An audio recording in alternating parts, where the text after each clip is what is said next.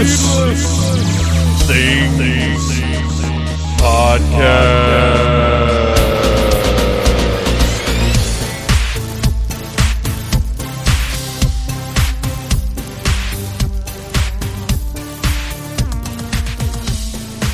Hey, Phantomaniacs, welcome to the newest episode of the Needless Things Podcast, where we talk about toys, movies, music, and all manner of pop culture dorkery. I am your host, Dave, and this is it. This is the last show before DragonCon. Now, normally we put a show up each and every Friday at needlessthingspodcast.com. This is Wednesday, but this is Wednesday because today's episode is a great conversation with the DragonCon puppetry track director, Mr. Bo Brown, who I would also mention is sort of the co-host of the show.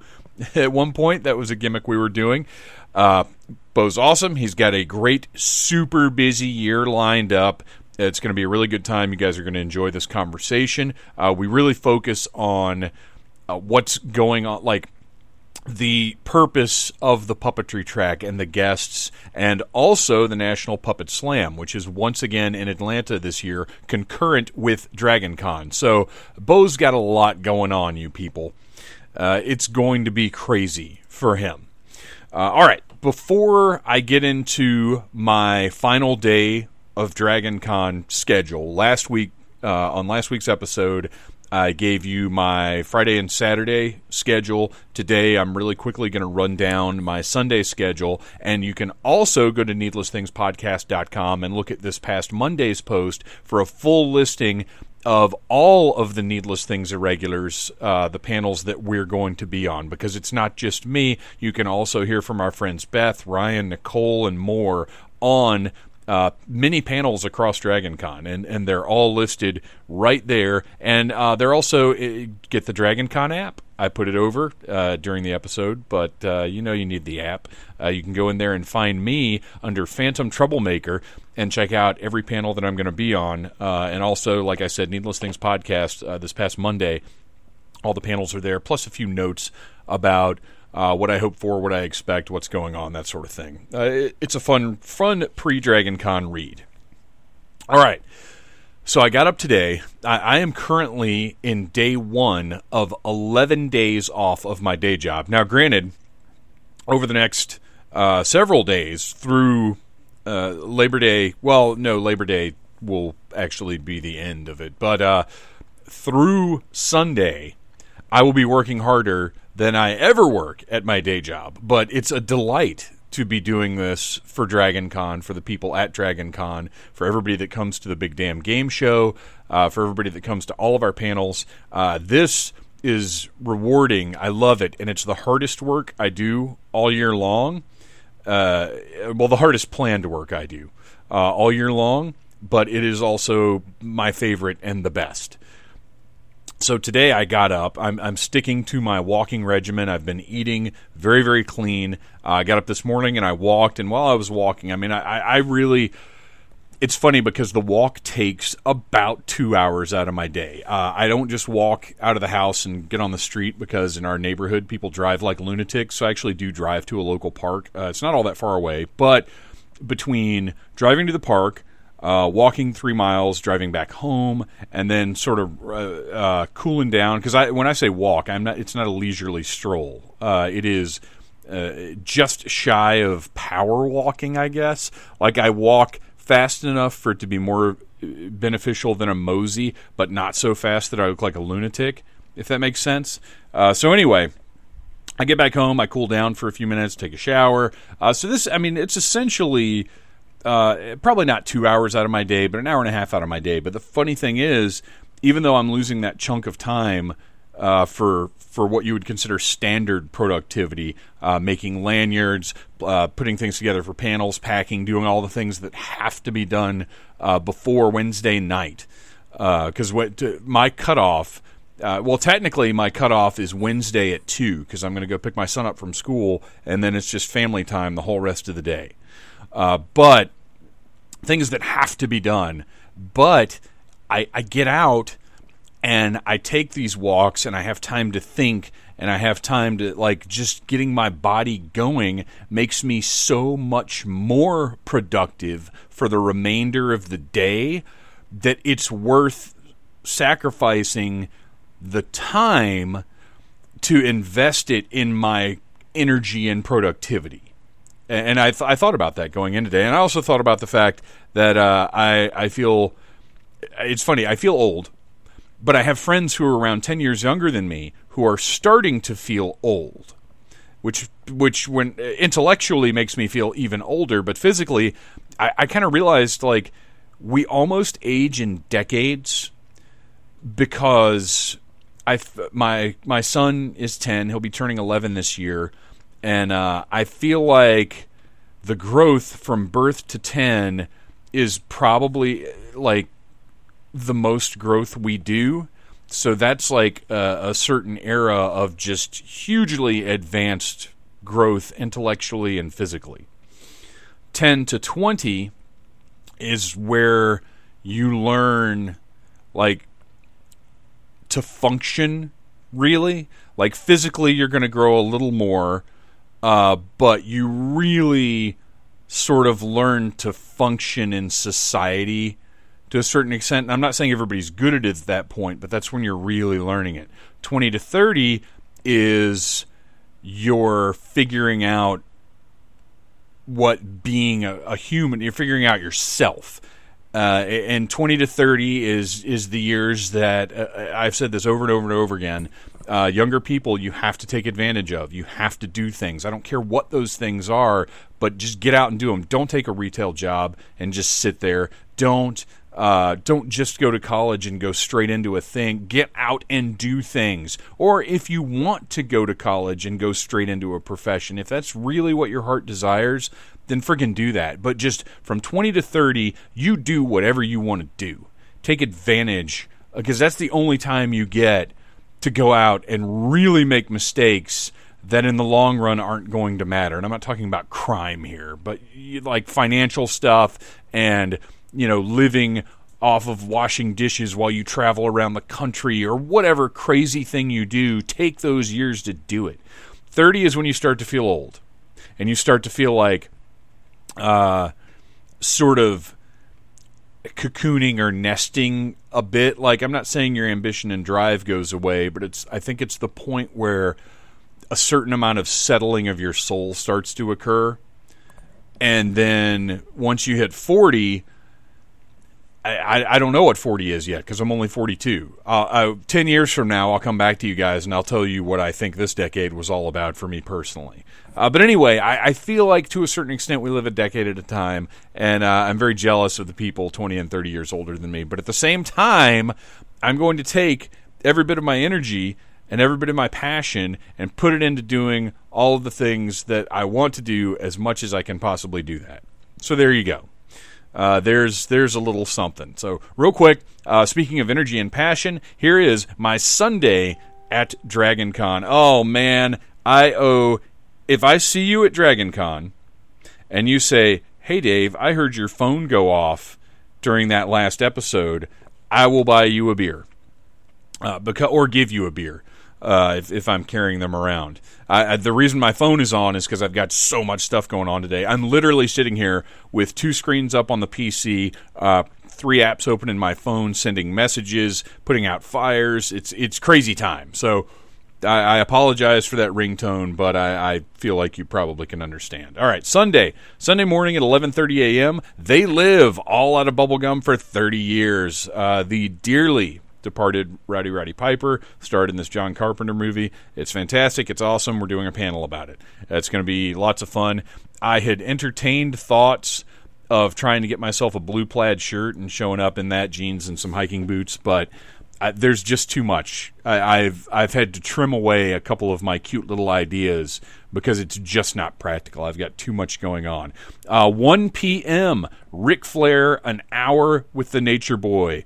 The They Live panel is in the Classics track room, Marriott M103 105. The Ric Flair panel is in the Hilton Grand West, and it is an hour with the Nature Boy. My intention is to have a conversation with him for an hour, unless he says, no, I want to do a Q&A, in which case we'll line people up and do a Q&A. But I would really like to treat this as a focusing on the life and legacy of Ric Flair.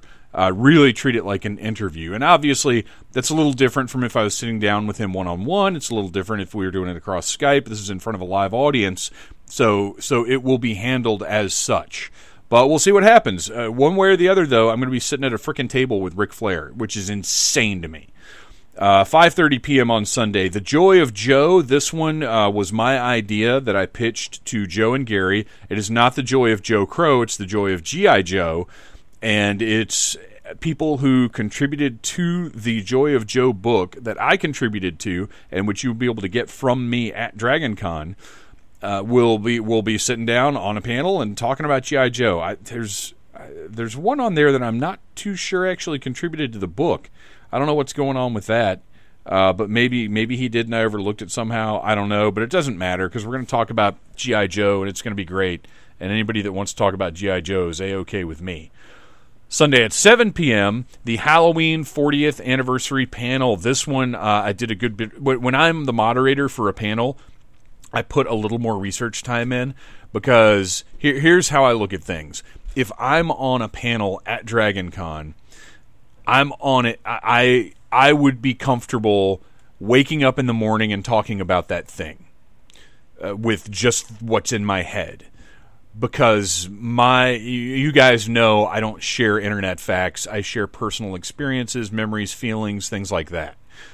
So any panel that I'm on, I could spend an hour talking about that topic anytime out of nowhere. But if I am the moderator for a panel, I do sit down and do a little bit more research. Now for anything, like for They Live, I rewatch They Live, because I do want to freshen up. But my base stance is I need to be able to discuss it for an hour without having seen it in however long I've seen it. But for Halloween, sat down, watched Halloween, watched a documentary about Halloween that the awesome Mary Mancusi, who will also be on the panel, put up on my page. It's going to be a lot of fun. We're going to have a great time. I love the horror track, and I'm bummed that I'm only doing this one panel for them this year, but hopefully next year we'll get more. So Halloween 40th anniversary in the Westin Peachtree 1 and 2 in the horror track room. And then finally, the last panel of the weekend, Dawn of the Dead, the 40th Zombiversary. And this one is going to be a blast. I love the late night Sunday panels. I kind of wish it was in the horror track room because the Westin is just so cool for that Sunday night panel. But at the same time, the Marriott will be, this is in the classics track room, Marriott M103, 105, will be right there.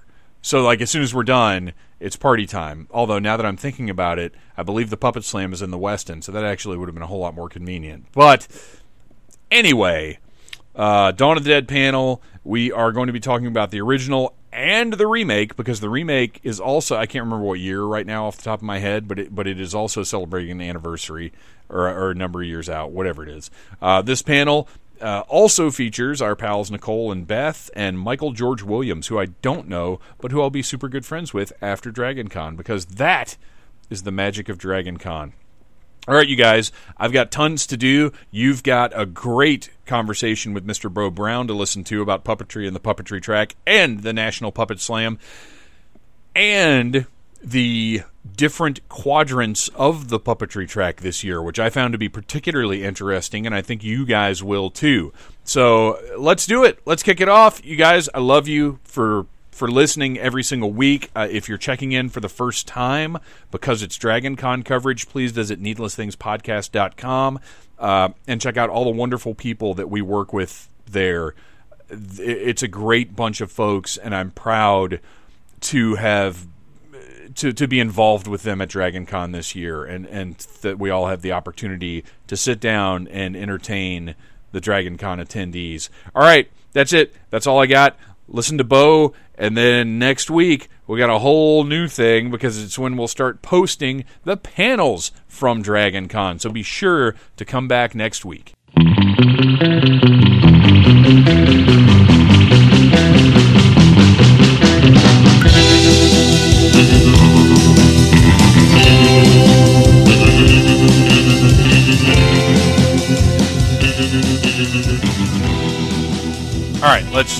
here's where I want to start, and what's funny is this may not have any relevance to you whatsoever, but you shared the other day on the Facebook a thing about Hilton doing the Hilton Hotel, which is my hotel that I stay at, doing a Jurassic Park thing. What do you know about this? I know what's in that Facebook post. Okay. I know nothing. I was wondering because I love the idea that a hotel is getting in on it. Okay. I love that idea. And that they're actually doing a theme, and they've got this huge schedule of events and like DJs. Like, it's brilliant. That's you know what that is? That's somebody like me who's working at the Hilton going, right, guys, this is a gold mine opportunity. We just have to fucking figure it out. Now, if they would just that is somebody out, that is a me working at the Hilton. Yeah, that's absolutely connecting what the dots and fucking being smart and figuring it out. If they would just figure out to do the reservations the same way the Hyatt does, yeah, they'd be in such good shape. All right, so that doesn't technically have what I wondered, because supposedly they're going to have some way, shape, or form dinosaurs walking around. And my hope... Well, that's why I shared it. I mean, it was like, dude, there's fucking dinosaurs. Let's fucking do this shit. Let's hope... bring your fucking dinosaurs to the Hilton. That, like, there would be puppetry involved with the dinosaurs, but now I'm suspecting it's going to be those big inflatable T-Rex costumes, which, look, that's fine, man, those things are fun. Whatever. That's fine, too. But, all right, so let's move along, since that is not anything that you're involved with in any way this year. No way. Not this year. Not me, no. So what's going on? What's going on puppetry-wise, man? What are you excited about? What are we doing this year? I have 4 main categories this year. I have four lovely, distinct main categories. Okay. So let's break those down. We've got the Henson Group. We've got Henson Company. We've got Sesame Street. We've got the National Slam cast that comes through every 2 years to perform the National Puppet Slam at the Center of Puppetry Arts, and we'll be doing that Friday, Saturday, and Sunday, which means myself and the entire cast goes over to the center. We do that amazing show, the best Puppet Slam acts from all across the country, one show, and then we come back to DragonCon. And then I am just over the moon to finally have Mystery Science Theater 3000 find its home in the puppetry track. So absolutely fantastic. This is a dream come true for me. It really is. Because at the end of the day, all Mystery Science Theater 3000 programming has always fallen under main programming. Mm-hmm. They don't fall into a track. There is not a single track that can say, oh, yeah, Mystery Science Theater is in our track. It is this weird little platypus of a show that does not fit into any category. But I'll tell you what, you know what it is? It's a fucking puppet show. It absolutely is. So I'm completely amazingly honored to have been working with Joel for months now, working on puppetry track programming. There's some Mystery Science Theater 3000 programming that's also in main programming. But the fact that I have a puppetry of Mystery Science Theater 3000 panel with Joel in the puppetry track is a feather in my cap. It is a benchmark in what we've done. And I couldn't be prouder. And to be completely, honest, working with Joel this entire time has been amazing. Him and his team are really easy to work with and wonderful and very understanding of the limitations that I work under, and have been very accommodating. And it's been fantastic. There's a lot of amazing things that are happening in the track this year, but I think that addition, because it's new, is one of my favorite things that we're doing this year. Well, and it's perfect too, because I mean, if you know Joel Hodgson's history, like it completely lines up with everything that you do in the track. like, obviously, yes, puppetry of MST3K, but even just Joel himself has done so many different things and is such a... that's one of the things I notice about puppetry guests is very rarely... none of them literally just stick their hands in a puppet and go. They all are these multi-talented Jack and Jill of all trades. Like, they're fascinating individuals with interests in so many different directions. And Joel talked about this in his panel, but you know, he got interested in ventriloquism, and the bots are actually rigged mostly like ventriloquist dummies. Mm-hmm. Because that was one of his inroads to puppetry, and I had the absolute honor of giving Joel a tour of the museum at the Center for Puppetry Arts while they were in town to do the live show at the Symphony. Yes, and he is such a puppet nerd. He was geeking out about everything. He knew everything, and he worked at Henson. You know, and he worked at Henson for a while, and then, you know, eventually moved on to do his own thing. But like, he's a gigantic puppet nerd, and it was just like geeking out with any other puppet nerd that I'm friends with, you know, in my beautiful circle of puppet nerd friends. And I was just like, oh my God, you're so accessible. You're just like us, you know. Yeah, he's. It was amazing.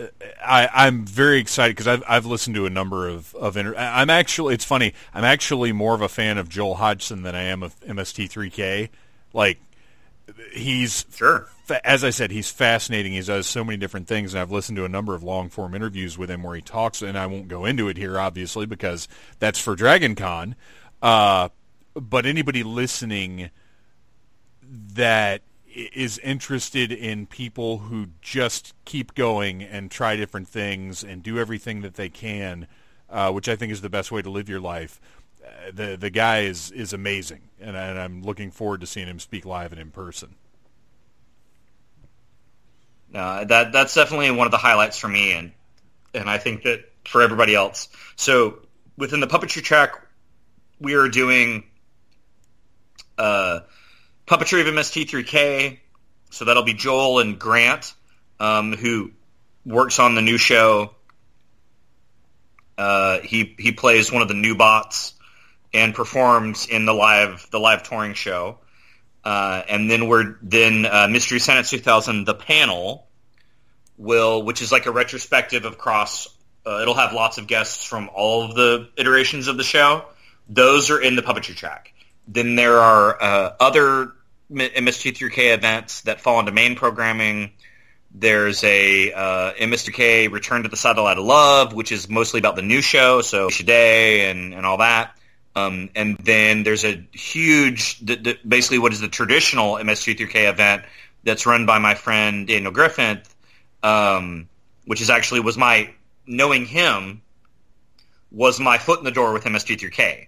Daniel and I ended up being booth neighbors at Chattacon back when we were still doing the Sci-Fi Janitors stuff.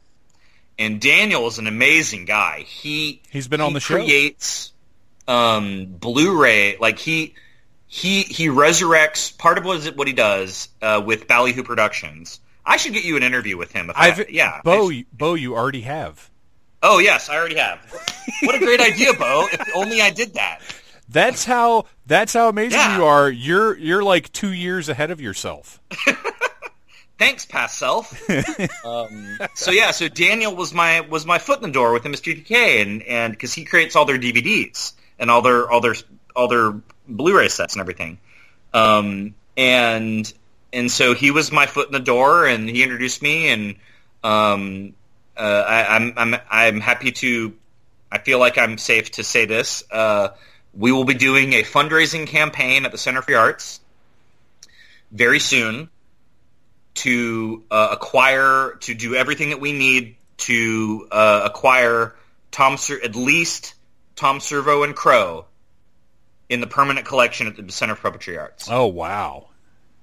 Which is a dream of mine. I feel that it's incredibly important. The show, with its 30-year history, is an incredibly important part of the history of American puppetry. And to have Tom and Crow in the museum collection representing modern American puppetry, to quote Indiana Jones, it belongs in a museum.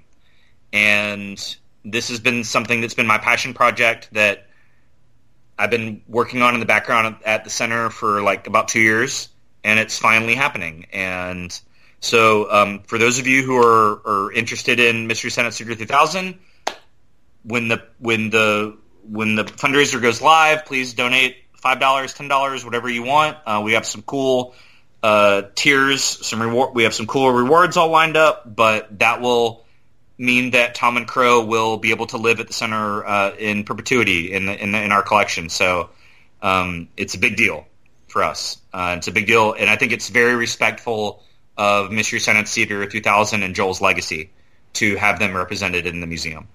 Yeah, absolutely. That for sure needs to happen, and we'll keep everyone posted on what's going on with that as it happens. So that's probably like my personal bucket list checkoff. So I dove into that first, but easily the most high profile event that we're having in the track this year is the Jim Henson Creature Shop Challenge live. That's crazy. It's nuts. I wouldn't even have imagined that could happen. Like, how? I don't even understand. How is this happening? Well, I'll tell you. I'm so glad you're here to clear this up. Yeah, that's why I'm here. I start my conversations with Henson about what we want to do together in January. So it's a very, very, very long process. And early on in that process, normally it's like, okay, well, what's coming out? We're going to, this year it was like, all right, let's talk about Dark Crystal Age of Resistance. We're going to talk about Happy Time Murders. We kind of knew that there was stuff that we were going to try to hit on. And just sort of in those conversations, they said, we have this idea. What do you think about Jim Henson's Creature Shop Challenge live? Because the show had a really strong following, and they're very proud of what they did on the show, which I loved. And they've been to DragonCon, and they recognize that the level of fabrication that they were witnessing walking around the convention was amazing. And they felt that DragonCon, not Comic-Con, was the place to do this. Oh, wow. And it's a huge honor for the convention. It's a huge honor for the puppetry track. And we're doing it. There's a lot of moving parts to it, but it's happening. And we announced it. We announced that it was happening earlier, a couple of months ago, and then we announced the specific challenge, which is a Farscape challenge. So the very specific challenge, just like the show has a specific challenge, is that they need to create the challenge. The specific challenge is titled Citizens of the Uncharted Territories, which is the area of space that most of the show Farscape takes place in, which happens to be one of my favorite TV shows of all time. Highly recommended.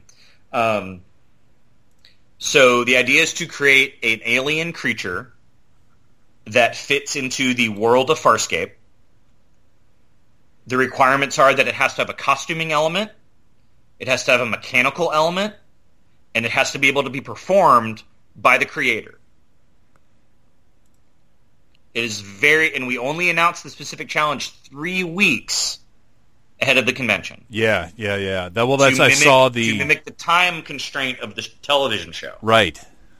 So people have 3 weeks to build a creature based on the creative brief that was released by Henson, follow the rules that Henson and DragonCon agreed upon.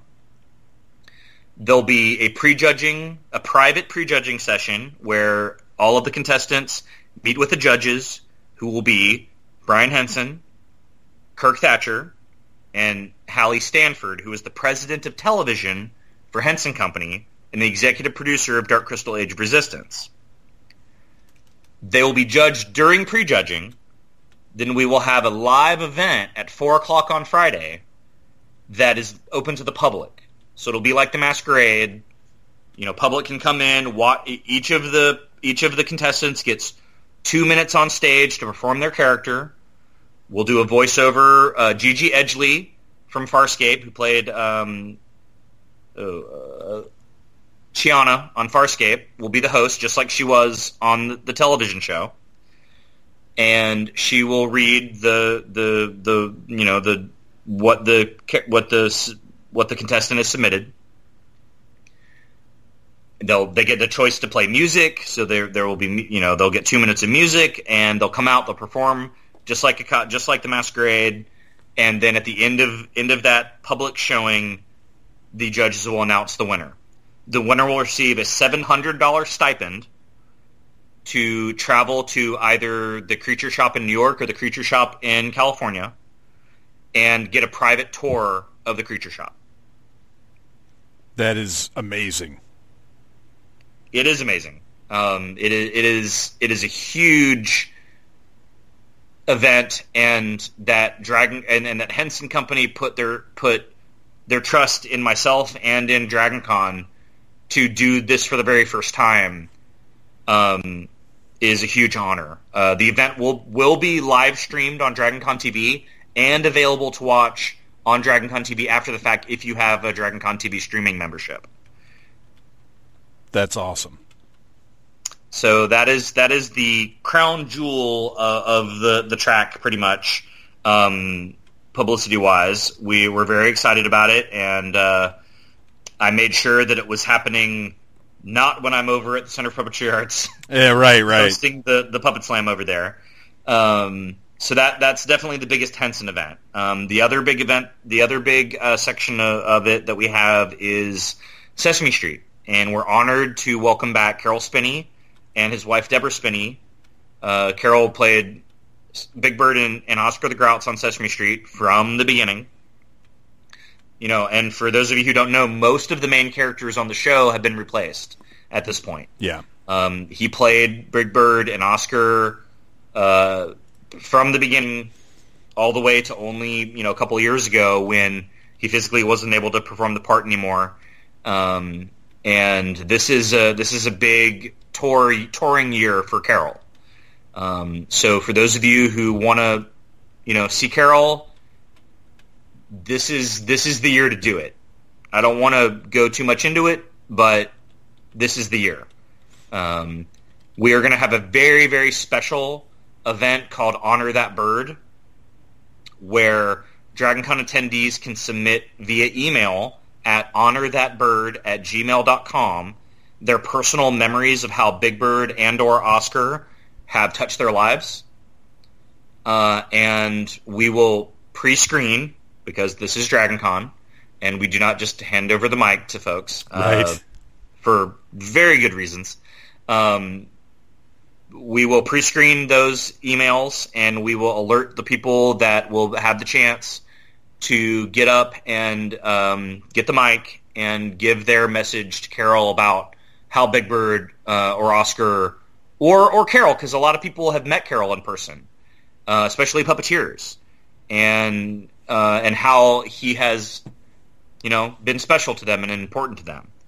So that event will be hosted by our wonderful Stacy Gordon, along with Deborah Spinney, Carol's wife, who has been with them, through this whole Big Bird life, to give those messages in person to Carol, and it's going to be really special. They actually just did it at Gen Con, so we are following in Gen Con's footsteps. And from what I've heard from Stacy, who is the puppetry programming director at Gen Con, there wasn't a dry eye in the house. It's going to be incredibly moving and beautiful, and anybody who wants to get their cry on, Honor That Bird, is where you want to be. I've heard nothing but wonderful stories about Mr. Spinney and about encounters with him, panels with him. Everything are apparently all just pure magic. Well, and I'll tell you what, man, when he was here 2 years ago, he and Debbie invited all of the Puppetry Track volunteers up to their suite and we all got time with Carol. Oh, wow. And he autographed whatever you wanted to autograph. He sat and talked with all of us, and it was beautiful. And because most of the people that work in my track are puppeteers. And there is an understanding amongst us as a community, and Carol recognizes that and honored that and gave us that very incredibly special time. And I'm looking forward to seeing it again. Yeah, I think it's fantastic that that he's coming back, but also that Dragon Con is seen as such an important part of the world of puppetry to attract an individual like him for events like what you're talking about. So the other big Sesame thing that we've got going on this year is we have the Humans of Sesame Street. So we have the actors who performed the characters of Bob, Gordon, and Louise. And those folks will be available in the Walk of Fame, and then they will also be part of all the main Sesame Street panels that we have scheduled this year. Most of them will be main events, but we have a specific panel just for them in the puppetry track called Being Human, which is all about the specifics of what is it like to be the human actor on a puppet show? What are all those people doing on the floor? So I'm really looking forward to that. I think that's going to be really fun. And the amazing Stacey Gordon will be moderating almost all of our puppetry track, all of our Sesame events, because as a performer on the show, she knows those people personally. Yes, and that's the best thing that you could want in a moderator. So we're really excited to have Stacey leading those events. Now, you mentioned the four different aspects of the track this year: Henson, Sesame Street, the National Slam, and MST3K. But let me ask you, what now is the line between Henson and Sesame Street? Like those, obviously they're entertainment-wise, they're different styled entities. But as far as their involvement with one another, what is it at this point?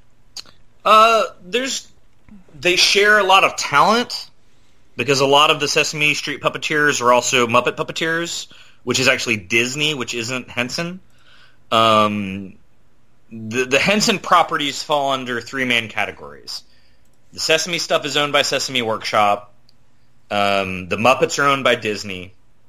And then Henson owns the Fraggles, Jim Henson Storyteller Series, Farscape, Dark Crystal, Labyrinth, that stuff. Mm-hmm. So those are the three sort of companies. So, when we work with Sesame, it's very different than working with Henson, because it's just a different organization. That's what it is. It's different when I deal with. It varies. This year is actually very unusual. We hit a weird, I guess, milestone. I'm not sure if that's the right word, but the Sesame guests applied to Dragon Con as traditional guests, which means that their agents went through Dragon Con rather than what traditionally happens in my track, where I approach guests and invite them to the convention. Right. So that's new to me, and it's great. I'm super excited to have all the wonderful Sesame programming that we have this year. But it's been a little unusual for me, because a lot of those communications I was not involved in. So I worked sort of later in the game, much later in the game than I normally do, figuring out their programming. And especially with the Humans, that's new territory for me too. So it's been a big learning curve. It's been, sort of like, okay, well, this is what success looks like, I guess. puppet properties are directly contacting the convention to come without me doing the ask. So that's been new for me. Which, like I said, is what you've done in creating this. Is Dragon Con is now, it's like a known destination now. Absolutely, and that's always been one of my goals. Just like one of my goals is that puppeteers are coming to the convention even though they're not involved in programming.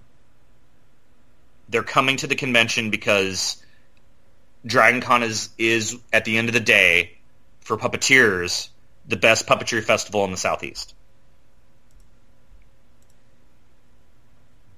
And I've got a lot of people coming this year who aren't involved in programming, which is a huge deal to me. Yeah, that's pretty awesome. But it's again, it has the reputation now. You got to be there. You're gonna. I'm sure from a learning aspect, from an entertainment aspect, from a networking aspect, like it has become an invaluable part of that profession. That's what I want. Well, good job. Thank you. So we've got some great Sesame Street stuff to sort of enhance, I guess, Carol's presence. Yeah, the Sesame Street stuff is broken up into a couple of different panels.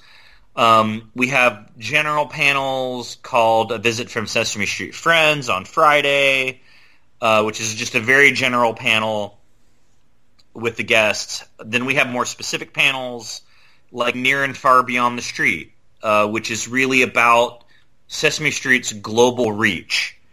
Sesame Street not only has the original American show been broadcast across the world, but there are specific, separate versions of Sesame Street for other countries. And so for Carol, that is a lot about how the show has taken Carol and Debbie around the world. I mean, Big Bird walked on the Great Wall of China. Yeah. That happened. But then also for the humans, you've got characters like Louise and Gordon who, for many people, were some of the first African American or Latino characters that other people of the culture saw on TV represented. Yeah, absolutely. I mean that so was there's feedback. So there's letters and feedback from people around the world saying, you were the first person I ever saw on television that looked and acted like me. And it's about representation. So that's hugely important and I think very interesting. Well, also in exposing kids to different cultures and different kinds of people. Exactly. We've got Groundbreaking Television, Sesame Street's Early Years, which is specifically about those early years. What it was like to be on the show from day one. And then we've got Bob's Apartment to the Fix-It Shop, Stories from the Street, which is more about how the show's evolved, because Sesame Street's always been an educational show. And the way that we understand educating children has evolved since the 60s. And so the show has evolved along with it. And so that panel is really about the changes the show has gone through over the years to reflect what the children's educational needs are. So we've got lots of different Sesame programming events to highlight the different aspects of the show. And then we've got, do you want to talk about the National Slam a little bit? I do, yeah. So the National Slam will be at the Center for Puppetry Arts Friday, Saturday, and Sunday, and it is. We do this every 2 years, and it is bonkers because myself and all the members of the cast have to leave Dragon Con, go over to the center, do the show, then come back. And so it means that there are huge blocks of time. And do you have like a bus? How do you do this? We have shuttles. The center comes over with shuttles, and we all we all meet up outside the Marriott, and we get in that shuttle, and we go over to the center, and we do the show, and we get back in the shuttle, and we come back. That makes me feel better, because I was concerned you were like Ubering over there, and that just seems really chaotic. No, we're a little more prepared than that. That's good. That's good. There's a great mini schedules that I am responsible for organizing. That being one of them. You wouldn't want to leave. You wouldn't want to leave it to random car operators to get your people there. Not so much. So we'll do the National Slam, it's a really great lineup, excellent performers, and I encourage everyone to go try to catch one of those shows at the center, and then come back to Dragon Con, and then take workshops with those puppeteers. So some of those that you have the options to do are clowning and puppetry, how to incorporate clowning into your puppetry, how to incorporate puppetry into your clowning. We have some very, very talented clowns in the cast this year who are all, obviously are also puppeteers, so that's really fun. We have some of our traditional panels that we do every year. So you want to be a puppeteer. It's all about how do you get into the industry, what are the accessible resources that are available to people interested in becoming a puppeteer. One of the new, I think very exciting new ones we have this year is called Activism Through Puppetry and Cosplay, which is about using cosplay and puppetry. Puppetry specifically has a very long history of an involvement in social activism. Sure. There are many laws against having puppets, or laws that are specifically designed against having puppets at demonstrations, because they say you have a stick. And so the rules are about not having a stick, because puppetry is exceptionally powerful as a means of activism. And so we have a wonderful panel that is about how cosplay and puppetry can be used in social activism. I might be mistaken, but aren't there countries where puppetry is illegal? Is that crazy to say? Why do I think that?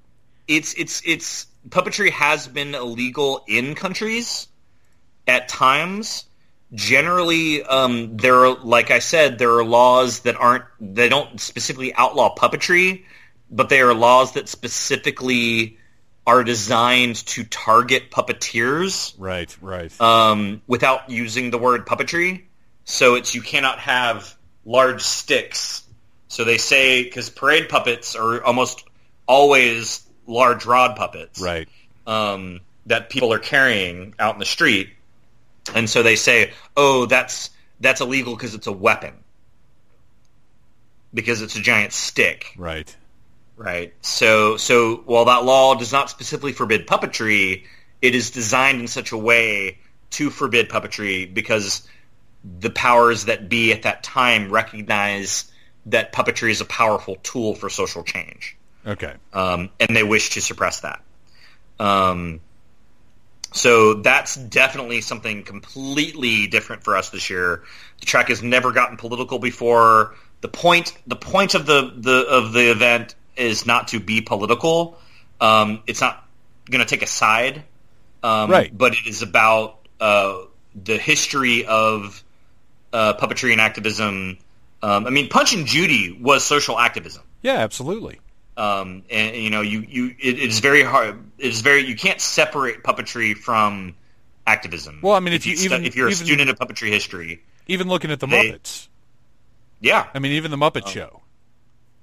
They didn't get overtly political, but it's there. I mean, it's absolutely there. You sure. can. It's not one of the more overt examples, but you can watch the Muppet Show and you can see where they're coming from. Yeah, which is why I'd be very. I don't know if my schedule will work out. I'd be very interested in that panel because that is a fine line to tread. Yeah, I am confident that my presenters will not tip the scale. Well, kudos to them. They will address it as a academic subject without expressing particular opinions, because regardless of any political opinions that people might have, I respect the fact that Dragon Con is a safe space. Yes. And it is a place that many of us go, especially in the current climate, to escape that. Absolutely, 1,000%, yes. So there's that. But I think that it's a very interesting and exciting idea. Yeah, definitely. As far as program is concerned. A lot of the National Slam Puppeteers will, of course, be at the Magic Puppet Tea Party, hosted by the beautiful and wonderful Stacey Gordon. This year's theme is a royal tea party. So crack open those crowns, dust off those tiaras, because it's a royal tea party this year. Oh, my. Let's see. Well, let me go through the National Slam stuff. Now, real quick, we discuss the Magic Puppet Tea Party every year. Of course.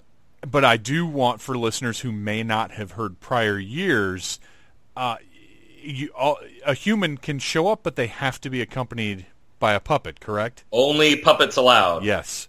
But don't feel like it has to. You don't have to have built this puppet yourself. It doesn't have to be something you crafted yourself, but you do have to have a puppet. Is that correct? Yes, you are not allowed through the door without a puppet. You may buy that puppet. Here we go. The puppetry merch table right outside that door. Yes. The Magic Puppet Tea Party has a specific mission. The mission of the Tea Party is that amateur puppeteers and puppet builders can be in the same room with professional puppeteers and their puppets and learn by example.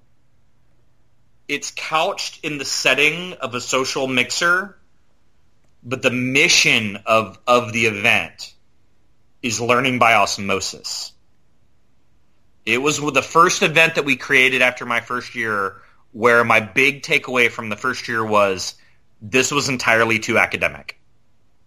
We were doing Puppetry 101. We were doing Glove Puppetry 101, Monitor Workshop, Shadow Puppetry 101. And I didn't want it to feel like school. And the Magic Puppet Tea Party is a way to learn puppetry by example within a fun social setting. Well, and also learning by doing, which for me, not for everybody, but for me is the best way to learn anything. The reason we do it on Friday and not Saturday or Sunday is because there are less children at Dragon Con on Friday than Saturday and Sunday. Right. The point is not for kids to be running around in a room waving puppets over their heads.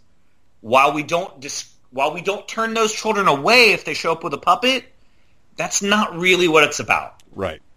You know, we're happy that those kids are there if they're there, and hey, that's great. Come to our tea party. But the real purpose is to get a professional puppeteer and an amateur puppeteer's puppets talking to each other and living and breathing in that moment. Because that amateur puppeteer is learning insane amounts, whether they know it or not, in that moment. Yeah. And that's the magic part of the tea party. That's good. I should keep that. Yeah, absolutely. Well, I, for the listeners, have just opened up my Dragon Con app, which is currently updated, available. You can go in there and look at everything that we're talking about. You can even narrow it down to the puppetry track and just look at what's there. And I am putting the Magic Puppet Tea Party on my schedule right now as we speak. And Bo Brown, what puppet are you going to bring? I don't know what yet. What puppet is bringing you? I might bring my Angel puppet from the Smile Time episode of Angel. Ooh. But I also might just buy a puppet on site because I believe Stacey Gordon is bringing something for me. We have a bunch of wonderful vendors. All of our vendors are actual participants in the track. So by purchasing puppets at the puppetry merch table, you are supporting the people creating the programming that you are enjoying. Absolutely. And once these panels are done, then you go into that app and you rate the panels and give feedback. Please do. Absolutely. So I think probably the highest profile event of the National Slam cast, which I'm super excited about, is Puppet Ninja Warrior. Dude, what is even going? I've seen 2 posts about it now. I'm sure there are more than that out there, but you know how crappy Facebook is. Please explain this to me. Puppet Ninja Warrior is an insane idea, and I'm so unbelievably excited for the National Slam cast members that submit that we worked this out with.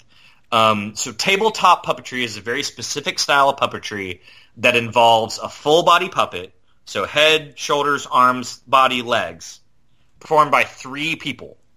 So those 3 people, generally the breakdown is lead puppeteer on head and lead arm, second puppeteer on torso and second arm, and third puppeteer on feet. Those 3 puppeteers work completely together to create an entire human body's worth of movement.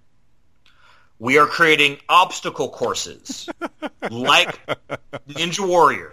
Oh. We will accept 15 contestants chosen at random from the people who wish to put their hat into the ring to participate. We will divide those people randomly into, five teams of 3? Yeah. Right, 5 teams of 3. They will get a puppet, and they will compete Olympic style, Ninja Warrior style, on obstacle course events, created all with cardboard. There were a team of 3 judges that will judge them just like the Olympics. They have dry erase boards, and they will hold up 1 to 10 on the individual team's performance. The winners of round 1, which is on Saturday, will move on to round 2 on Sunday. We'll have a separate round on another round of 15 people on Sunday, and then at the end of that, the winner of round 2 and the winner of round 1 will face off for the final challenge. And the winning team of 3 puppeteers will receive fabulous prizes provided by the puppetry track. Man, that's amazing. I can't even imagine what kind of spectacle. It's going to be bonkers. Yeah, it really is. Because here's the thing, is these are puppeteers. These are some of the most creative people available. And I say things like that all the time, and I mean it. I'm not just saying that because Bo Brown is on the show. It's not just going to be little figures running the course. I mean, these are entertainers. These are innovative individuals. This is going to be ridiculous. There are also specific challenges like do this obstacle to this music, do this obstacle in slow motion.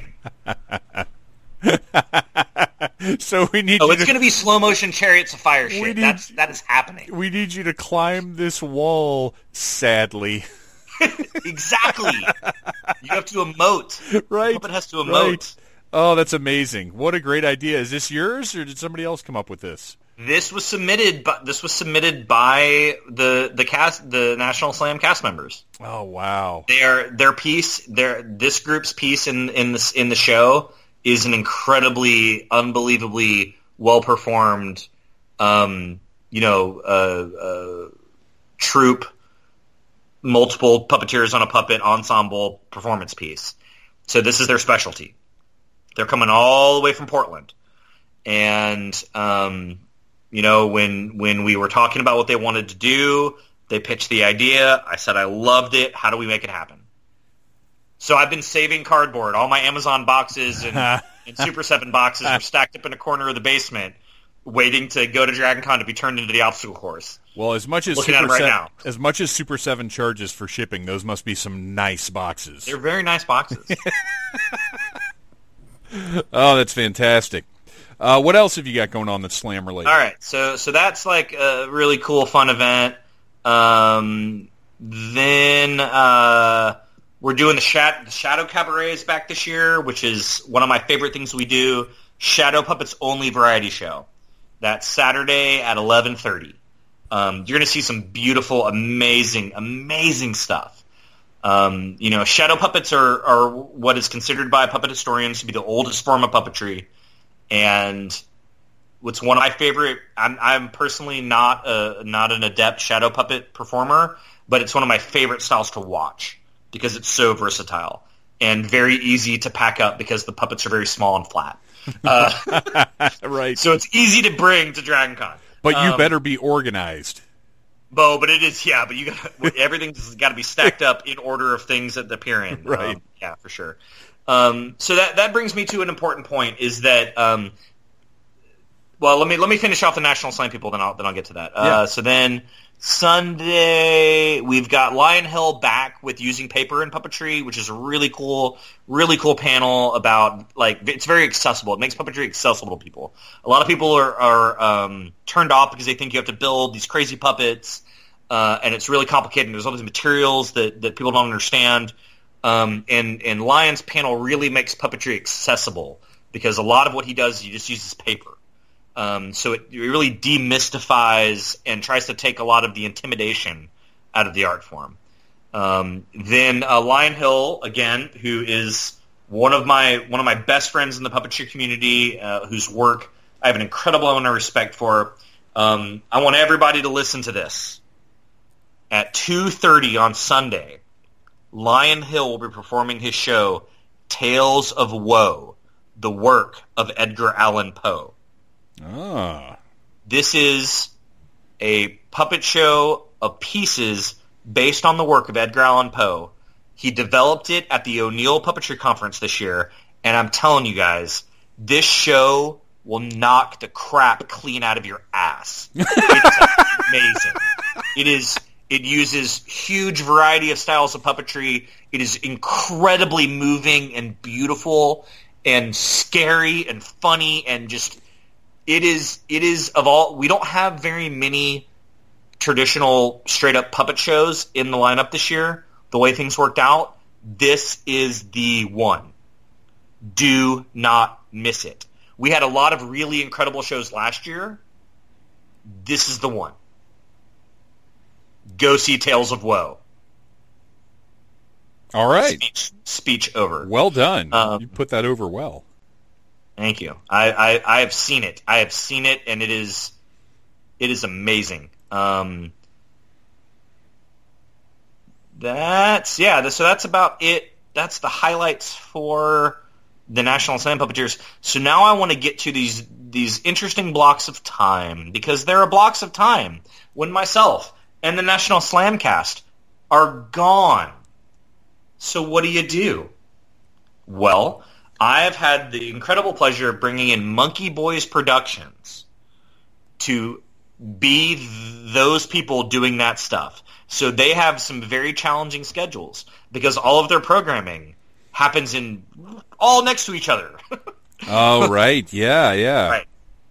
So Monkey Boys Productions, they are a puppetry company that what they're probably most famous for is building props for Saturday Night Live. So if you've seen the bit with the past press secretary Richard Spencer, and he had the podium that was driving through the city, and it was the podium was attacking people. They built that. Basically, they're the company when Saturday Night Live needs a really wacky prop or puppet. They're the people that Saturday Night Live calls. Oh, wow. That's very cool. Yeah. So a bunch of the folks from Monkey Boys Productions are coming. They also have a web series called Welcome to Anedonia, which I encourage everybody to go check out right now and get familiar with all the cool characters and everything. They will be doing a screening of the show with talkback, and they'll also be filming a live episode. So come see the show, the screening, watch the show, learn the characters, and then come see their actual live show. They'll also be doing a really, really amazing, complicated show in the Slam this year. And then they're also teaching a bunch of cool workshops like comedy and character building, puppetry and props on a deadline, writing and directing for puppets. And they'll be working in the Monitor workshop for puppetry and TV and film with Stacy. So they're really filling in those blocks of time when basically the Henson stuff isn't happening because I need to be there to make sure it happens. Right. And the National Slamcast and myself are gone. So they're my pitch hitters. Those guys are coming in, bringing really, really cool, amazing programming during those specific blocks of time when the National Slam is happening. So go check out all their stuff. Check out their show online. Take a look. What is the show again? It's called Welcome to Anhedonia. Okay, and I will recommend for the listeners, go check it out, because there have been so many times at different conventions where I've sat in on a panel that was really cool, and you can still dig it if you're not familiar with the subject matter, but I've sat down, enjoyed the heck out of a panel, but really wished I had had more familiarity with the subject matter going in. So this is a cool opportunity to get in beforehand, get to know these guys' stuff, and then go to Dragon Con and have that context that you might not otherwise have. Absolutely. Yeah, they're really cool guys. They've been really easy to work with. I'm very excited to have them come. So there's that. And then also during those blocks of times, your panel is happening. Would you like to talk about that? Man, I would love to talk about that. Just a few episodes ago on the Needless Things podcast, I had, thanks to Mr. Bo Brown, I had the honor and the delight of speaking with Kirk Thatcher, who is absolutely amazing. If you guys haven't listened to that episode yet, I believe it was 225. You need to go back and listen to it. He's a delight. I cannot wait to meet him. I cannot wait to talk to him more and record what will technically be the second part of that episode, because I will be moderating a panel with Kirk. Now, granted, that means I'm really not going to be talking a whole lot, because that man has so many stories, so much enthusiasm, and so much energy that basically it's going to be me sitting down and saying, all right, Henson and Puppetry, go. But I'm so excited about this panel. It's one of the highlights of my Dragon Con, and I just can't wait for it. And that is Friday night at 8:30 p.m. I believe it's in the Puppetry Track Room, correct? Correct. It's A704. Okay. And it's going to be awesome. You guys don't want to miss it. Kirk is delightful. I can't wait. One of the first things you're probably going to see from me at Dragon Con is as soon as I run into that guy, I will be taking pictures with him because he's awesome. He is. Completely agree. Other sort of things that don't fall into the categories, we've got a screening of Yamasong, March of the Hollows, which is the first full-length puppet feature film made since Team America World Police. Also featuring a former Needless Things Mr. guest. Sam Koji Hale. Yes, who is also awesome and delightful, and who I was very happy to see joined the podcast group after our interview. He's really fun. I like him. No, Sam's amazing, and that film is gorgeous and incredibly beautiful in the amount of technical puppetry that's in it. I mean, there is some really, really hardcore puppetry going on in that film. Is it okay to say, I don't mean this in any kind of negative way towards puppetry, but in watching it, you sort of forget you're looking at puppets? Oh, absolutely. No, that's a testament to how good it is. Okay. No, puppetry is an illusion. It's a Right. trick that we Right. play on you to make you think that something is alive when it isn't. And that means it's working. And I want a toy line now. Yeah, totally. Absolutely. So that's happening. And then also Sam and his producer Mallory will be featured on the Under the Puppet podcast live, which is hosted by Grant, who performs along in MST3K. And he just recently received induction into the Podcasting Hall of Fame. Oh, fantastic. Bucket list for Mr. Dave. Yeah, Someday I'll get Yeah. there. So ask him how you do that, because he did it.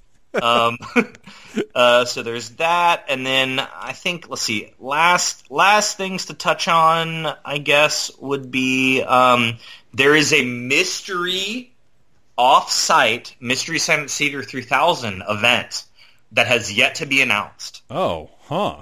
It will be off-site. It will not be in a host hotel.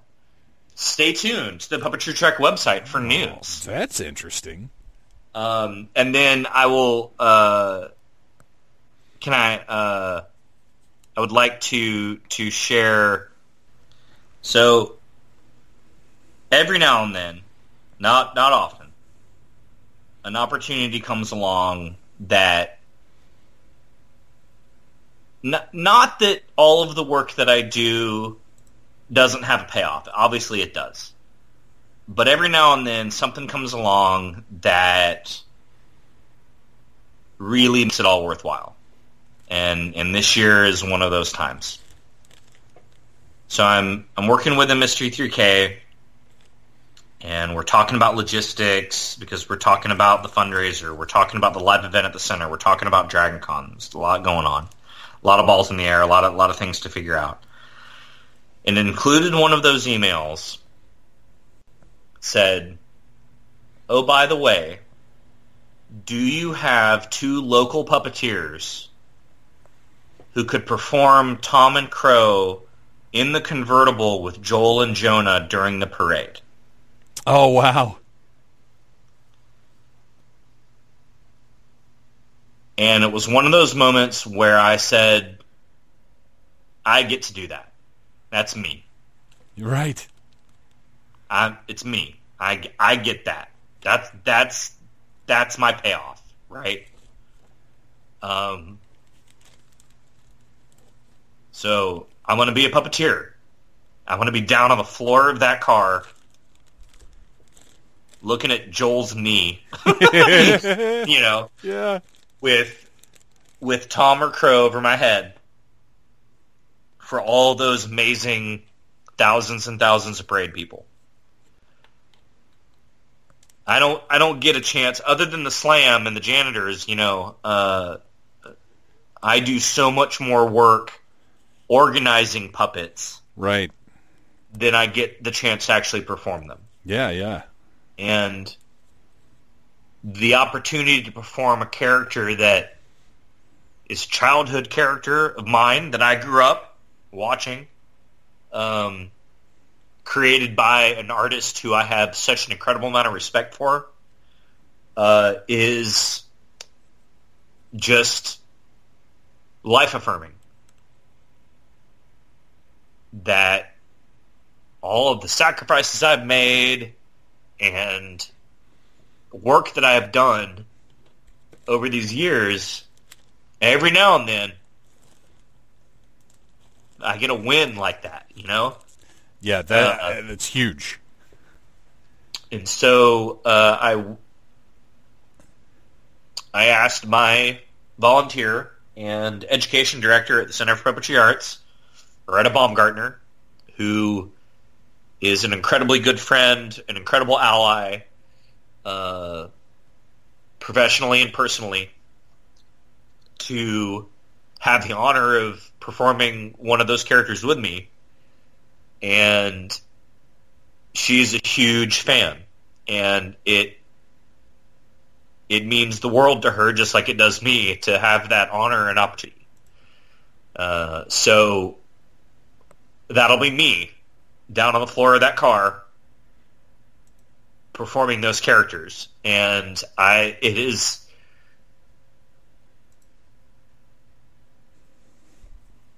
one of those moments that really makes all the work worth it.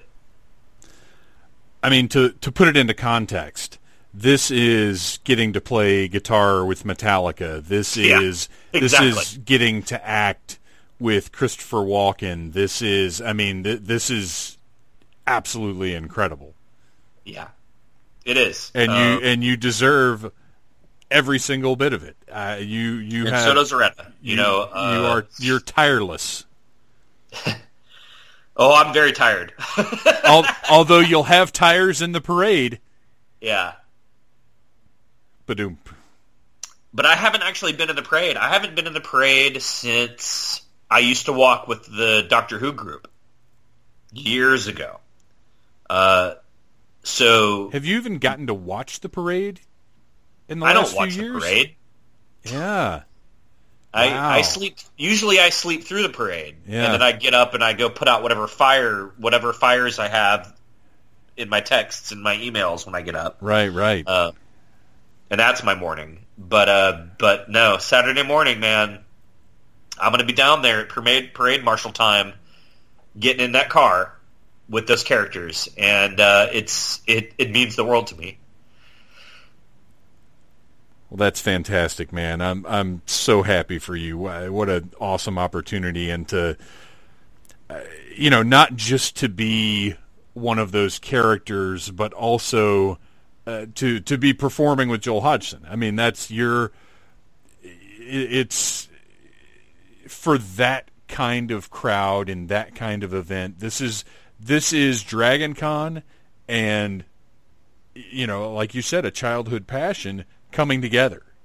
Yep. And you are at the center of it. That's beautiful.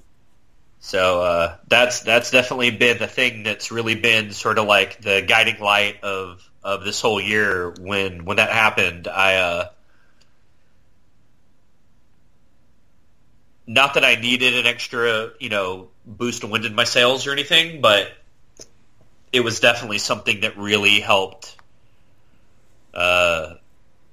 drive home why I do this, and the opportunity to share that experience with Aretta, who's given me so much of her time and her talent and her positivity over the years, to be able to give that opportunity to her and pay her back